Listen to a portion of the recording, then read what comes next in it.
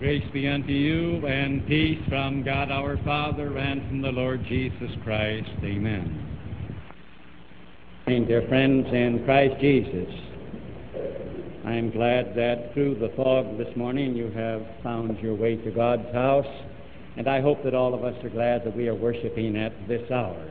You heard me mention that today in the Christian church is known as Quinquagesima Sunday. That rather jaw-breaking word simply is a Latin word that means the numeral 50.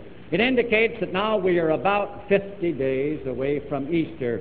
It is the last of 3 Sundays before the beginning of the Lenten season. And as we know, Lent begins on Ash Wednesday of this week. And this text that I just read is very appropriate for this Sunday, the Sunday before the Lenten season.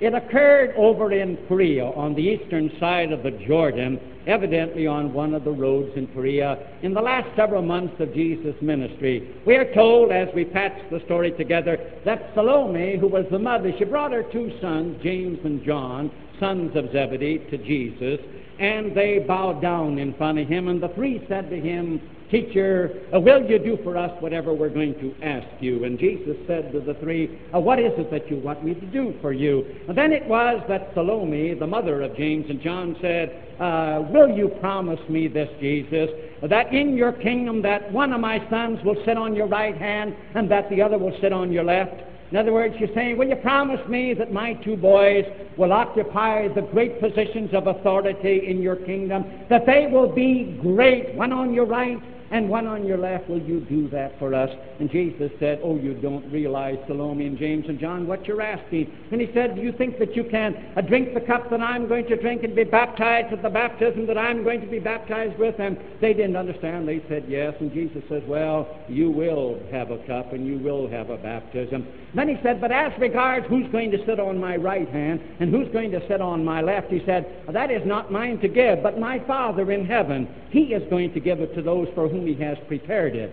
Well, you can imagine when the 10 heard about this, how they felt. They thought, here's James and John trying to hog the show in his kingdom, trying to get the places of greatness and the places of authority, and they're going to lord it over us, the one on his right and the other on the left. And they were pretty steamed up about it, and Jesus realized it, and he called the 12, and he said, "Now listen, man, you know how it is in the world." He said, "That's true. In the world, who is the great man?" Jesus said, "In the world, the great man is the fellow that lords it over the other person. He runs slipshod over the other person. He is the one that simply plays the role of the tyrant and makes everybody his slaves." But Jesus says, "That's not the way it should be in my kingdom." He said, "Now, if you want to be great," he said, "you become the servant. And if you want to be greatest and the chiefest of all, become the servant of all." And then came these words from his lips. He said, "For even the Son of Man came not to be ministered unto, but to minister and to give his life a ransom for many." He said, "Men, don't you realize that even I came into the world and not to be ministered unto? I didn't come to lord it over people. I didn't come to run roughshod over people and make individuals my slaves. I didn't come to play the role of a tyrant and to subjugate people. I came not to be ministered unto, but I came to minister. I came to serve. I came to be your servant." And in those words of Jesus, when you and I today look at him, and we stand and we look at him on this lonely road in Perea, and we say, who is he? And may you and I know this, as we look at him, he is the greatest person that ever stepped foot on this planet, barring none. He is the grandest, the most important person that ever came into this world.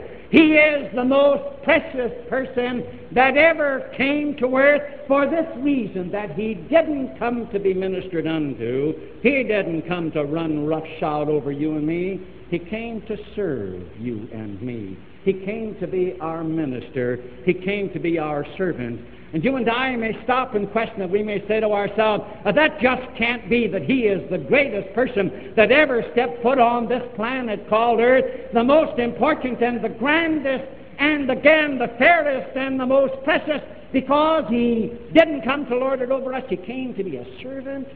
to be a minister, to serve, and we may say, oh, that's the last reason that I would ever say would be something that would make him great and make him wonderful and make him attractive. We may say, he came to be a servant.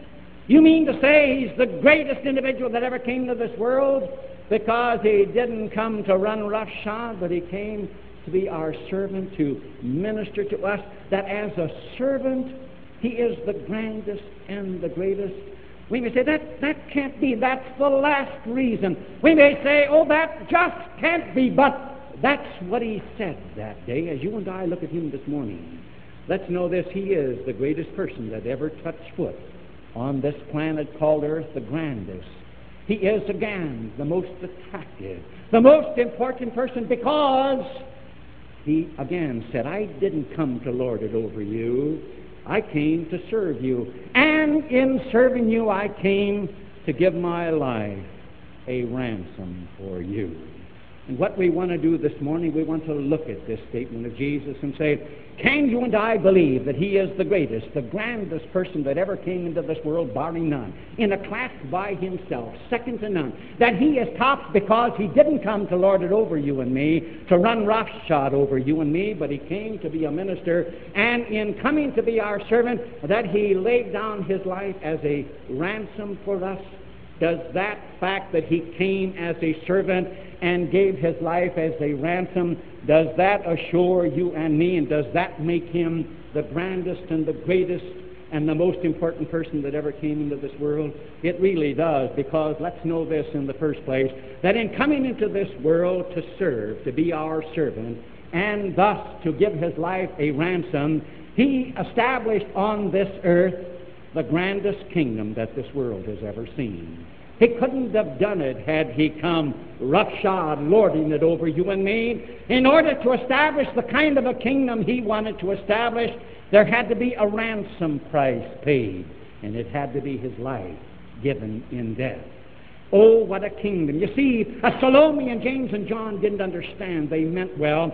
They had the thought that it was going to be an earthly political kingdom of power, and therefore Salome wanted one son in the place of authority on the right and the other in the place of authority on the left. They didn't understand, but you see, that wasn't the kind of a kingdom that he came to establish. He came to establish something greater than that.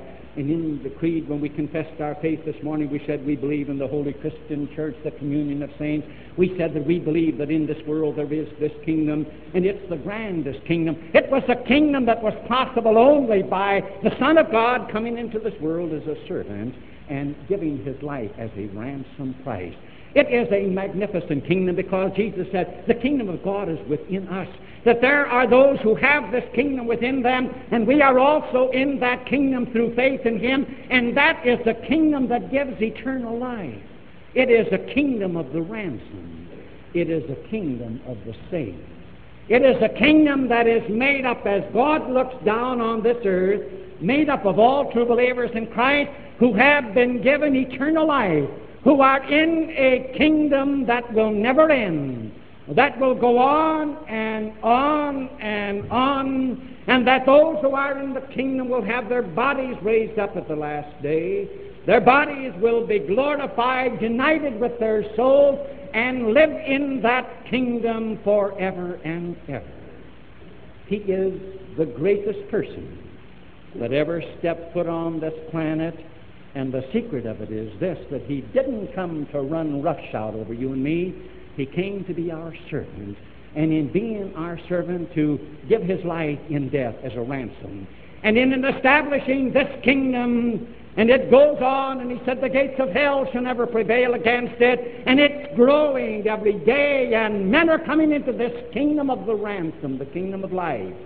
He stands, as you and I see him today, as we approach the Lenten season, standing on that lonely road in Korea, the grandest, the greatest person that ever came into this world, because he's the only person that ever brought real hope to this world. You name another person that ever brought any hope to this world. And I'm sure that the days come in your life and mine, as again we stand and we look at this world and we say, what are we coming to? What are we coming to, with wars in the Middle East ready to blow up and dissension in our own country? And we say, where are we going? There is one hope. A man stood on a lonely road in Korea, And he said again, if you want to be the greatest, and he was, he came into this world not to run roughshod over you and me, but he came to serve. He is the one who has brought hope. Why? Regardless of what comes, regardless of nations that shall rise and fall, here is one who came and said, I have hope. I have established by, again, giving my life as a ransom, I have established on this earth a kingdom of the redeemed, a kingdom of the saved, who shall have eternal life. He's the only one that ever came into this world, that ever brought hope. And today, as we stand on the threshold of Lent, it's very good that you and I would look at him and say, he is. Maybe he doesn't look it.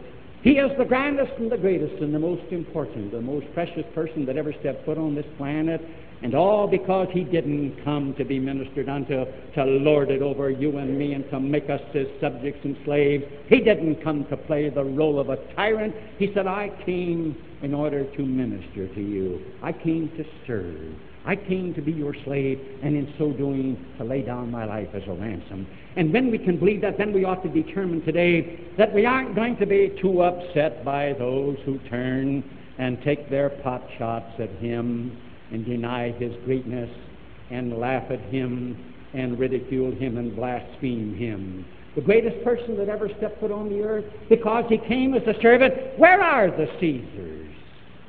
Do you hear much about them today? Those that came in greatness to subjugate individuals. Where are the Neros? Where are the Tituses and the Vespasians? Where are the Napoleons? Where are the Hitlers? Where are, again, the Lenins and the Stalins and the Mussolinis? Where are the men who came in for greatness by running roughshod over humanity? But there stands one who stood on a lonely road in Korea one day, the greatest of all. And there are those who are standing today and taking their pot shots at him, laughing at him as a great individual, blaspheming him because he came to serve, that he gave his life as a ransom for the world. Oh, there was Voltaire, wasn't there? And Voltaire, you know, a man that said we've got to get away from Christ and go back to nature. And a man that said within 100 years after my time the name of Jesus will be forgotten in the world. And yet Jesus goes on. And what about Voltaire? Oh, there was Bob Ingersoll, you know, that used to go up and down our country and stand on the platform, and he used to take a pot shot at Christ. If there is a Christ and he's the Son of God, if there is a God, let him strike me dead on the spot. And that was his speech every night on the Lyceum platform. And because God didn't strike him dead on the spot, he says, see there isn't any God. And there is Madeline Murray O'Hare, who told our Catholic University students just about a week ago that there is no historic evidence that Jesus Christ ever lived. I wonder if no one ever told her that Jimmy and Johnny Zebedee talked to him one day. Well, of course, if they didn't, if this is spurious, then everything is spurious when we have men who talk to George Washington. If you've never seen him, then even the pictures of George Washington would be spurious if the only proof that he lived is that I saw him face to face. Then George Washington never lived. The pictures are spurious and what he said are spurious if Jesus of Nazareth didn't live, because James and John Zebedee, they talked to him one day. You and I may say, how does it come that God lets individuals blaspheme his Son? How does it come that they can say all manner of repute about him and again disrepute and blasphemous? How's come that they can do it, and how's come he doesn't strike them dead? Because Jesus, who came, he again is the greatest who ever stepped foot. You see, he says, I didn't come to run roughshod over you, to lord it over you, and to strike you dead. He is saying to Madeline O'Hare today, Madeline, I came into the world to be a minister, to lay down my life as a ransom price. I wouldn't shorten your day of grace. Wouldn't it be something if someone like a Madeline O'Hare would have the Holy Spirit come and reverse things in her life as the Holy Spirit did in the life of Paul? When I stood on the Damascus Way, don't forget, Paul was just as blasphemous as Jesus Christ as a Bob Ingersoll or as a Madeline Murray O'Hare. He blasphemed his name, but on the Damascus Way, This Christ said, Saul, Saul, why persecutest thou me? Oh, this Christ is so tremendous. He doesn't strike people dead when they blaspheme him, because, you see, he's the greatest person that ever came into this world, and all because he didn't come to play the role of a tyrant. He came to be a minister, to serve, to be our servant, to give his life as a ransom for many. That's what makes him great, because in the second place, let's know this, that in coming into this world, in order to be a minister to you and me, in order to serve and to be our servant, and to give his life as a ransom for many, he paid the price for our guilt and for our punishment in all of its completeness. Salome and James and John didn't understand when she said, will you let my one son rule with authority? See, she didn't know what kind of a kingdom it was going to be, sort of a political thing. One on the right hand and one on the left. Jesus said, can you boys, can you drink the cup that I'm going to drink? And can you be baptized with the baptism that's going to come to me? And what was he talking about? The bitter cup that again he wrestled with in Gethsemane, the cup of death, and again the baptism of blood. He was talking about an atonement that was going to be made, a ransom price that he was going to give to his heavenly Father for the guilt and punishment of sin, and it meant to drink that cup to the bitter dregs. It meant a baptism of blood. It meant this, that the ransom price was that he on himself would have to bear the equal of the punishment of you and me in hell. That's what the price of the ransoming was. And to give the price to his heavenly Father to satisfy the justice of God forever. And when he came to serve, that's what he did as the ransom price. He drank the cup to the bitter dregs. And there was that baptism of blood. And on the cross, for you and for me, for this servant, he bore what you and I would bear if soul and body spent eternity in hell, separated from the mercy and love of God. That was the ransom price, and he paid it. And therefore he is the greatest person, the most important, the most tremendous, the most precious person that ever came into the world, because he didn't come to lord it over us. He came to serve us and to give his life as a ransom, and therefore he's the only one that has ever come into the world who has the joy of the forgiveness of sins to offer you and me, and the joy of deliverance from eternal death and hell to offer me. You name somebody else that has it.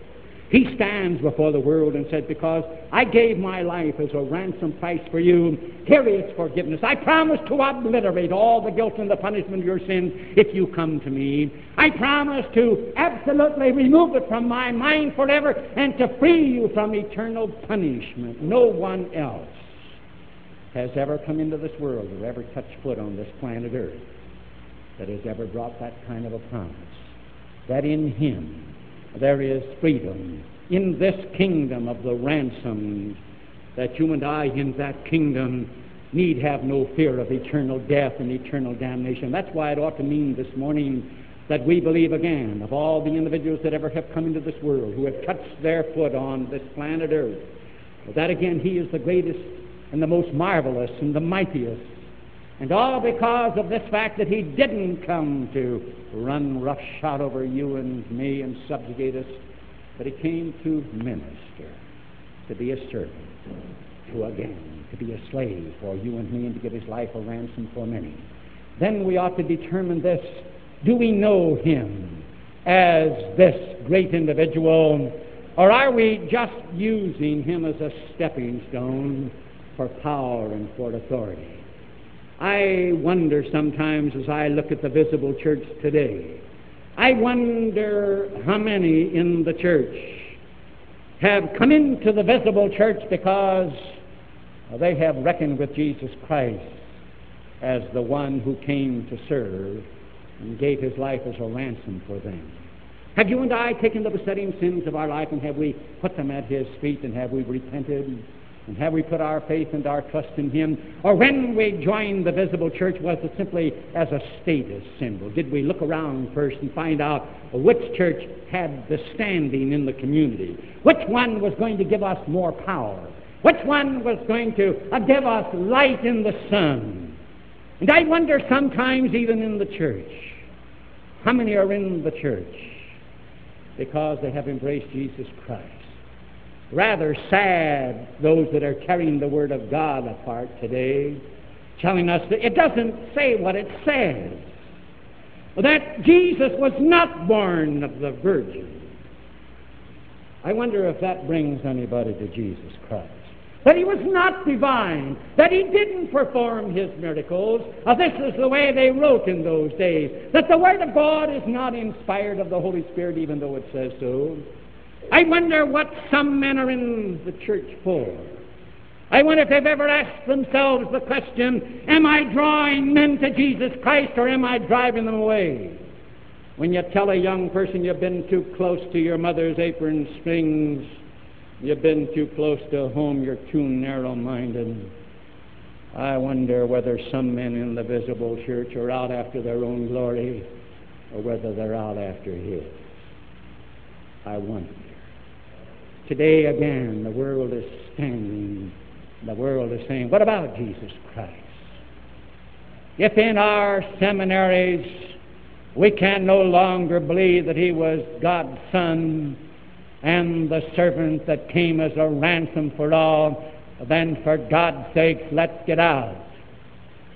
And I want you to know, if the time ever comes in my life and I can no longer believe in the deity of Jesus Christ and in his virgin birth, I'll be the first one to get out, because I've got nothing left to talk about. When you and I again can say to us, have I reckoned with him? Then there comes the personal experience of knowing that he was the greatest, the grandest, the most glorious person that ever came into this world, because there will be peace within your heart and mind. We will say, thank God that he came not to run roughshod over us, not again to lord it over us and to play the role of a tyrant, but he came to be a servant. He came to give his life as a ransom price. We're on the threshold of Lent. It's nice just to stop and look at him over on the Perean road east of the Jordan, lonely road, and there he stood. And again, when he said, because, listen, man, he says, the Son of Man came not to be ministered unto, but I came to minister, to be your servant. You want to be great? The way to be great, he was telling them, is this: be sure you minister. And he is the greatest. He is the greatest individual that has ever left his footprint on this planet Earth, because he didn't come to be a tyrant. Came to be a servant, to lay down his life as a ransom. And in doing that, again, by laying down his life as a ransom, he paid the price in full, not only for you and me, but for all men. He says, and to give my life a ransom for many, or for all, I won for all. What a tremendous sacrifice that was. He laid down his life as a ransom price, that in him all men, without exception, whether our sins show or whether they don't, whether they stink or whether they don't stink, for everybody, regardless of our color, who we are or what we are. Because when he came into this world and he laid down his life as a ransom price, God assures us that this was a timeless sacrifice. He was the Lamb slain from the foundation of the world. And that he is the one that came and he merited a righteousness for heaven for the entire human race. If there will have been 800 trillion or 1,000 trillion human beings on the face of the earth before he comes again, he who stood over there on Perea on a lonely road one day, he was the ransom price that paid the price in full. And he merited a robe of righteousness for you and for me and for every individual. And that's why he stands greatest, immense, magnificent. And all because he didn't come to lord it over you and me, to run roughshod over you and me like earthly kings, but he came to be a servant. He came to minister. And he's the only one that has merited a robe of righteousness that is offered to you and me and to any man right now. That in putting on that robe of righteousness, we come into that wonderful kingdom And we have the assurance of eternal life. No other man ever came into this world, no other person ever came into this world that ever offered something like that. But right now, in your life and mine, regardless of who we are, what we are, when we reach out and say, Lord Jesus, I believe in you, we put on a robe of righteousness that covers up all of our sins and our shortcomings and all of the damnable things that you and I have done that deserve eternal death. And we come into a kingdom of eternal life. He is the greatest. And when on the threshold of Lent you and I can look at him and we can say, he was the greatest person that ever touched foot on this earth, on this planet. Barring none, the most important, the most precious individual, because of all things he came to serve. That's the thing that you and I, why, who could ever believe it? If he had come to Lord it, we'd say it was great. But greatness in serving, because it was only in serving that he was willing to offer his life as a ransom price. And therefore, we ought to say to ourselves in appreciation for his greatness in humble service, we ought to, in the kingdom of God, dedicate our lives to greatness, to excel, to be great in the kingdom of God. But how? Not by lording it over others, but like he did, by ministering and by being a servant. And then to realize this, there are some pleasant surprises that are going to come. You know, the world, of course, won't call us great. Of course not. Ministers aren't great in the kingdom of God. People look at us ministers sometimes, and I've had them say to me, what do you do? Why don't you get out and get yourself a job? Why don't you get out and get to work? Madeline O'Hare reminded them down at Catholic University that they were a whole bunch of hypocrites. You see, to serve, that's not greatness in the eyes of the world, is it? Doesn't bring much greatness. Doesn't sound great, does it, if you would serve him and I? You heard me announce the beginning of the adult lectures. That doesn't sound like the way to greatness. To ask somebody who doesn't know your Lord to come with you, that's so small and inconsequential. Yet do you know that the Word of God says that those who turn many to righteousness shall shine as the stars forever and ever? Could I say to you as to myself today that there isn't anything that you and I could do in serving our Lord as a minister that would be more appreciated in heaven than to guide some soul who doesn't know this great person, Jesus Christ, to bow the knee before him? Well, the world wouldn't care much about it. Jesus looked at James and John and says, you don't understand. They didn't. He said, Salome, you don't understand the way in my kingdom. And when he said, can you drink this cup and can you have this baptism? They said, oh, we can. And Jesus said, you really was telling them, oh, you're going to find out that as you serve me and understand this kingdom, there's going to be suffering. James was the first of the 12 to die for his faith. Of course, Judas took his own life. James was killed by the sword by Herod. And again, John suffered many things. He suffered again exile on Patmos. The cross was there. But bear in mind, when Jesus was talking about the place on his right and on his left, he didn't say they didn't exist. He said, my Father is going to give those places in my kingdom to those for whom he has prepared it. You and I realize there will be rank in heaven. There's going to be rank. There's going to be somebody on the right side of the throne and somebody on the left. I don't know who it's going to be, but they're going to be there, and it'll be a tremendous surprise, who again have served as a minister, who have become a servant. I wonder who it's going to be. Someone has said, oh, when we get to heaven, there's going to be a number of surprises. The first one, the big surprise, is that if we make it and say, oh, thank God I made it. And another surprise is going to be when we get into heaven, we're going to say, well, look who's here. I never thought they'd be here. And another surprise is going to be, why, where's so-and-so? I thought sure they'd be here, and they're not. And another surprise is going to be this. Who's going to be sitting on the right or on the left? Who, again, will have rank in the kingdom of God? It's going to be a tremendous surprise. All the world laughs. There isn't anything more important in your life and mine than, again, to know to be great in the kingdom of God. Just be a doormat. Be a servant. Be a minister. Wait on people. Be kind and loving and warm their hearts for Jesus Christ. Oh, it's going to be a tremendous surprise when that's the only greatness that heaven knows anything about. Not the Caesars, not the Napoleons, not the Hitlers, not the Stalins. Oh, I'm reminded of the missionary who had spent a life in dark Africa, was coming home on a boat.